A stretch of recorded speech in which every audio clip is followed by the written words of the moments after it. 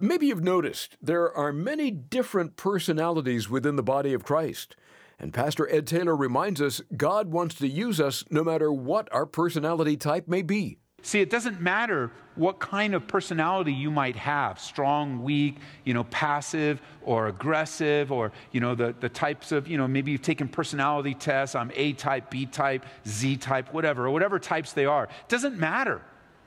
With the hand of the Lord upon you, with you who you are, God will use you who you are and give you what you lack so that He gets all the glory. This is amazing grace. This is unfailing love. That you would take my place.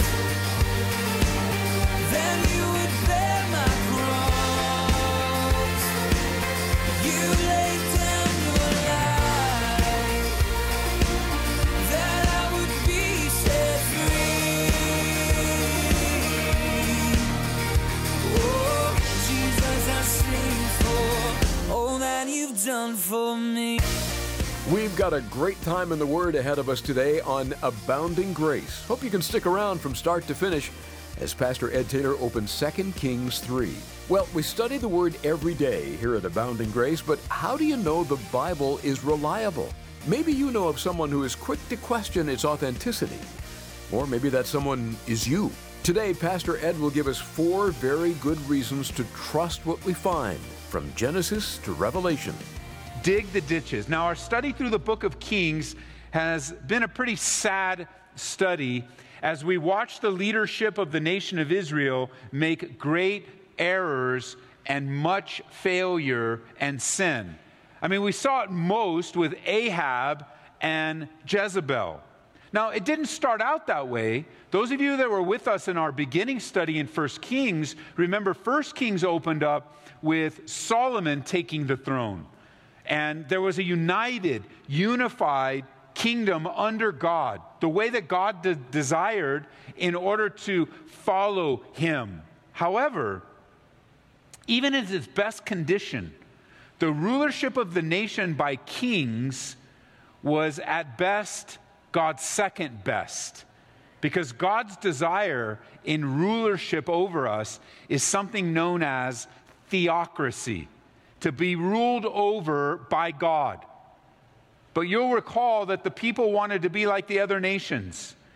They wanted to have the kind of prestige the other nations had. They demanded a king. They wanted everything that came with a kingdom, like armies, like power, like money, like prestige. They rejected the leadership of Samuel, as we'll see in a moment. Even though God warned them ahead of time, you don't want a king. And isn't that true in times in our lives where God will warn you ahead of time? You don't want this, but you go after it anyway. You don't want this. This is not going to be good for you. And yet we've got this perspective, no, I've got it all figured out and it's going to be really good. And we figure, no, you don't want this. Well, notice what Samuel says in verse 10 of chapter 8 in 1 Samuel. As not only did they reject Samuel, but they rejected the will of God for their lives. They rejected the warning of God. And so he says, so Samuel told all the words of the Lord to the people who asked him for a king. And he said, this will be the behavior of the king who will reign over you. He'll take your sons and appoint them in his own chariots to be his horsemen. Some will run before his chariots. He'll appoint captains over his thousands, captains over his 50s. Will set some to plow his ground and reap his harvest, some to make his weapons of war and equipment for his chariots. Verse 13. He'll take your daughters to be perfumers, cooks, bakers. He'll take the best of your fields, your vineyards, your olive groves, and give them to his servants. He'll take 1/10 of your grain and your vintage and give it to his officers and his servants. And he'll take your men servants and your maid servants and your finest young men and your donkeys and put them to his work. He'll take 1/10 of your sheep and you will be his servants. In verse 18, you'll cry out in that day because of your king whom you've chosen for yourselves, and the Lord will not hear you in that day. Nevertheless, the people refused to obey the voice of Samuel, and they said, no, but we will have a king over us. that we also may be like all the nations, and that our king may judge us and go out before us and fight our battles. And Samuel heard all the words of the people, and he repeated them in the hearing of the Lord. And the Lord said to Samuel, heed their voice and make them a king. And Samuel said to the men of Israel, every man go to his city. Now, we're many years here in 2 Kings chapter 3. We're many years past Solomon, and the condition of the people has not improved. After Solomon died, the kingdom divided between Rehoboam and Jeroboam, and it remains divided all the way through its history. In 2 Kings chapter 3, we find ourselves introduced again, or reminded of Jehoram. If you want to pick up with me in verse 1, notice it says, now Jehoram, the son of Ahab, became king over Israel at Samaria in the 18th year of Jehoshaphat, king of Judah, and reigned 12 years. And here's the summary of his kingdom. He did evil in the sight of the Lord, but not like his father and mother, for he did put away the sacred pillar of Baal that his father has made. Nevertheless, he persisted in the sins of Jeroboam, the son of Nebat, who had made Israel sin, and he did not depart from them. Even though his name means Yahweh is exalted, or God is exalted, the summary of his leadership is both he did evil, and the comparison is this: oh, he did evil, oh, not as bad as his dad, but he's evil nonetheless. And that's often a mistake that we make, isn't it? We look at our behavior, as bad as it is, and then somebody might say, hey, you know what, bro, you're like, that's evil. And then what's your response? Well, you know, I'm not as bad as, and then you name the worst possible person you can think of. Like anyone compared to that person isn't as bad as that person. But it doesn't mean your evil is anything less. He did make a good decision, but the summary of his leadership wasn't repentance. It wasn't, he completely went the opposite direction of his dad. No, it says, he describes it, he persisted in the sins of Jeroboam. And I have to just say, there are some listening to me right now that are following in these footsteps, and you are persisting in those sins that are in your life. The idea behind persisting isn't that they're always coming up and they're occasionally there. No, you're willingly, purposefully choosing to hang on to that sinful behavior.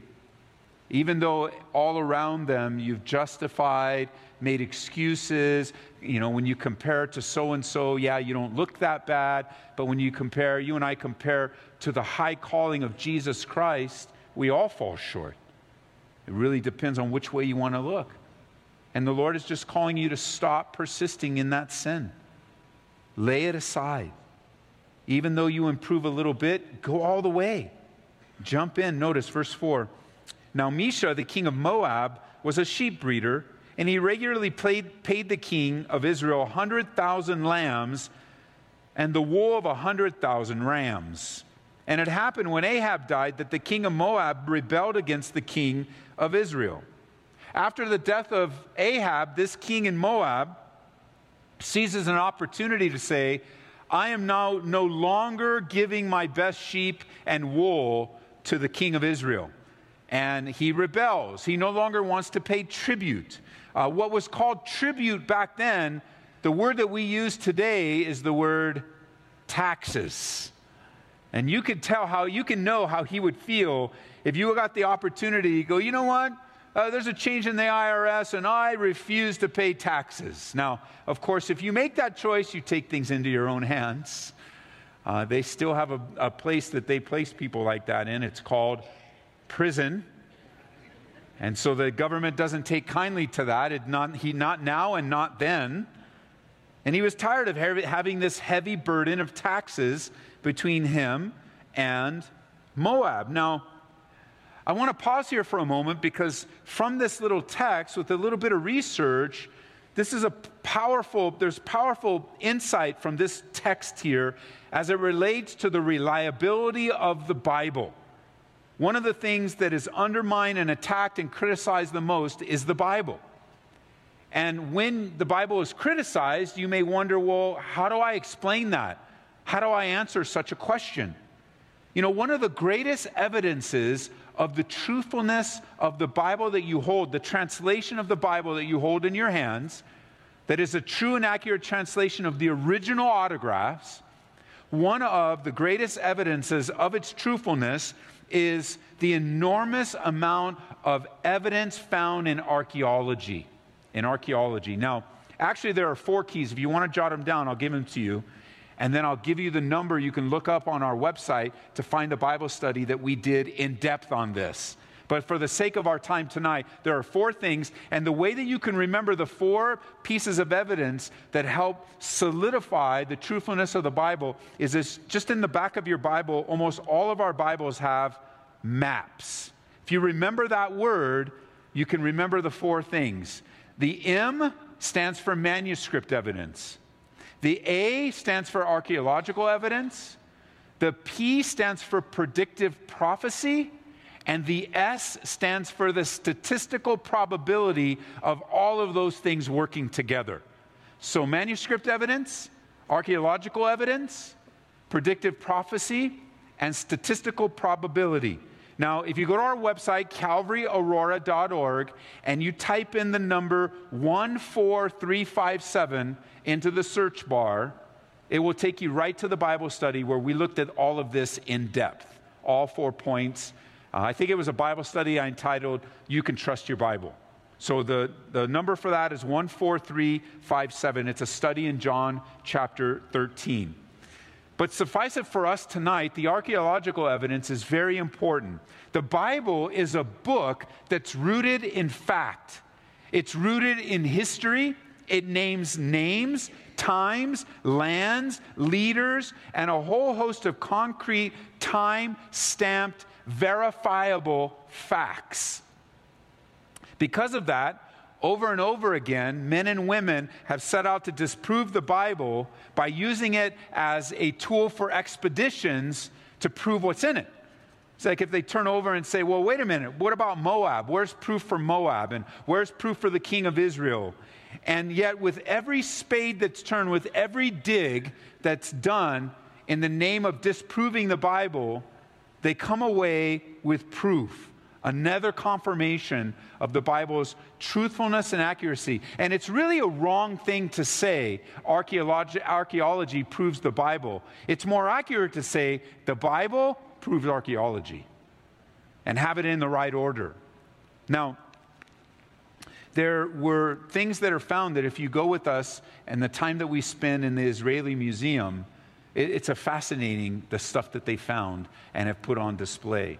And we've seen the same thing at the British Museum, and we've also seen the same thing at the museum in Athens, Greece, where all of these things that they found, horned altars, Canaanite idols, inscriptions that say the house of David, are just some of the Old Testament finds. When we go on our tour, we go to the synagogue that was found in the literal town of Capernaum, the city of Bethany, where the Pilate stone has its name on it. There's a facsimile right on the water, and the real one's in the museum. And they just opened a brand new dig right on the Sea of Galilee that we tour now, and they found the ancient city of Magdala right there on the water, right where the Bible says it was. It was Sir Robert Ramsay that set out to disprove the Bible, and his finds, as he went out searching for these things from the Scripture, were used by God to give him a new life. He was born again by his attempt to disprove the Bible.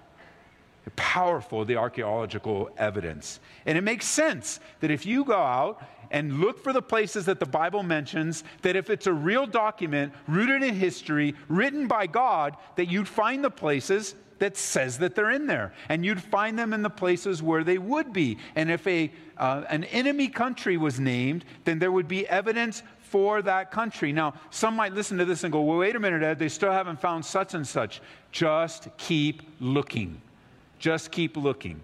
Don't ignore, millions of pieces of evidence because you found one they haven't found yet. Why don't you dedicate your life to go find it and then report back to us, as you're also examining all of the evidence that has already been found.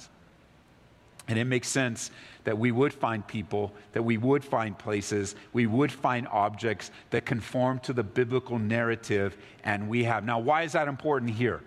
simply because this rebellion that's mentioned in 2 Kings chapter 3 is mentioned in something called the Moabite stone. The Moabite stone. It's the largest inscription that we possess currently from the earliest parts of the monarchies of both Israel and Judah. And as one commentator wrote, and I quote, "It demonstrates that the people of Moab also spoke Hebrew, although they worshiped Chemosh and not Yahweh as their great God." It describes, this Moabite stone describes how Mesha threw off 40 years of rule by Israel, inaugurated by King Omri, by fortifying the northern border towns. It makes no mention of the awful measures the end of the chapter mentions, by which a final Israelite withdrawal was effected. But it's possible that Mesha's triumphal celebratory inscribed stone was set up after his success in the north, but before the rigors of the southern campaign. Yet we may want to pause again before reading 2 Kings 3 as a simple historical record. And over again, archaeology proves the scriptures. And if you're writing notes down, just there in verses 4 and 5, you can just write a little note, Moabite stone. Historical verification. Pick up now in verse 6 with me. So King Jehoram went out of Samaria at that time and mustered all Israel. Then he went and sent to Jehoshaphat, king of Judah, saying, "The king of Moab has rebelled against me. Will you go with me to fight against Moab?" And he said, "I will go up. I am as you are, my people as your people, my horses as your horses." And he said, "Which way shall we go up?" And he answered, "By the way of the wilderness of Edom." So the king of Israel went with the king of Judah and the king of Edom, and they marched on the roundabout route 7 days. And there was no water for the army, nor for the animals that followed them. Verse 10. And the king of Israel said, "Alas, for the Lord has called these 3 kings together to deliver them into the hand of Moab." But Jehoshaphat said, "Is there no prophet of the Lord here, that we may inquire of the Lord by him?" And one of the servants of the king of Israel answered and said, "Elisha, the son of Shaphat, is here, who poured water on the hands of Elijah." And Jehoshaphat said, "The word of the Lord is with him." So the king of Israel and Jehoshaphat and the king of Edom went down to him. So King Jehoshaphat was a good man, but a man who could easily get himself into situations that he shouldn't have. Because this is almost the same language that King Ahab used to get him to dress up like him in the previous battle against the Syrians. We call someone like a little bit naive or gullible, that doesn't quite see what's happening, but rather rushes in and just has that genuine spirit about him, wanting to help.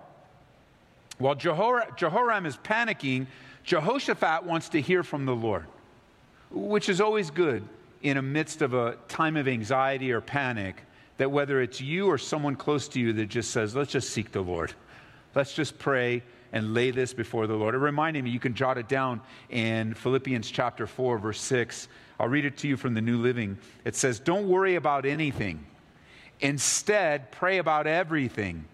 Tell God what you need and thank him for all that he's done. If you do this, you'll experience God's peace, which is far more wonderful than the human mind can understand.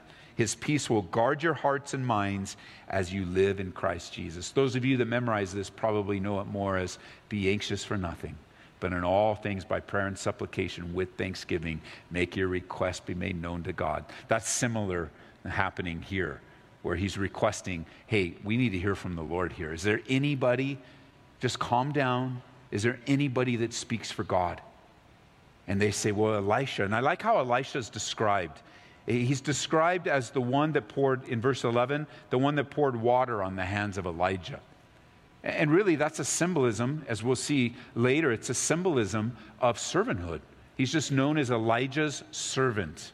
Even though now he is a prophet of God in his own right, he was a servant and one that's known as someone that served. I love that. A similar thing is said of Joshua when it comes to his relationship with Moses, that he's described as Joshua as Moses' assistant.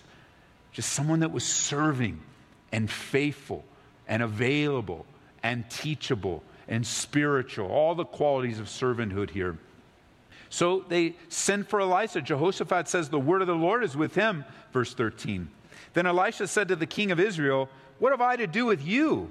Go to the prophets of your father and the prophets of your mother." And the king of Israel said to him, "No, for the Lord has called these 3 kings together to deliver them into the hand of Moab." And Elisha said, "As the Lord of hosts lives, before whom I stand, surely were it not that I regard the presence of Jehoshaphat, king of Judah, I would not look at you nor see you. But now bring me a musician." And it happened when the musician played that the hand of the Lord came upon him. Have you ever felt that in worship? Have you ever felt the hand of the Lord come upon you as you were singing? And like in no other way. And it doesn't even have to be in the company of believers. I could think of those times where just in that time of devotional, just me, where the house is quiet, I quietly sing a song that God inspires from memory, and I begin to sing over my devos, and I just sense the hand of the Lord coming upon me. That presence of the Lord, like he has a special word or a special direction or a special comfort or a special encouragement. And here is Elisha. He looks at Jehoram and goes, "You know what? I don't have anything to do with you. You don't worship the one true God. Why don't you just call upon," it's like Elijah when he was up on Mount Carmel. "Go ahead and call on your own gods." And yet, because of Jehoshaphat, I'm going to call upon the Lord. That's encouraging. I mean, there's so much in this text, so much in this chapter. I mean, here's the decision that you make. All the time you go through the study in the Old Testament, you go, what's the relevance? What's the relevance? Man, it's everywhere. So let me ask you a question. Who do you want to be? Jehoram or Jehoshaphat? In this particular situation, who do you want to be? I mean, even with Jehoshaphat's faults and even with his failures, God redeems it, puts him in the place of Jehoram so that Elisha will speak the word of the Lord to him. That he has favor with the prophet. I mean, I can answer it for you. I don't want to be Jehoram. I don't want to be out going after false gods so that one of the prophets of God go, I don't want anything to do. Go after your own false gods. Instead, he's like, man, because of Jehoshaphat's here, I regard, it says verse 14, the presence of Jehoshaphat. And if it wasn't for him, I wouldn't even look at you. That's some pretty strong words. Because Elisha is not like Elijah.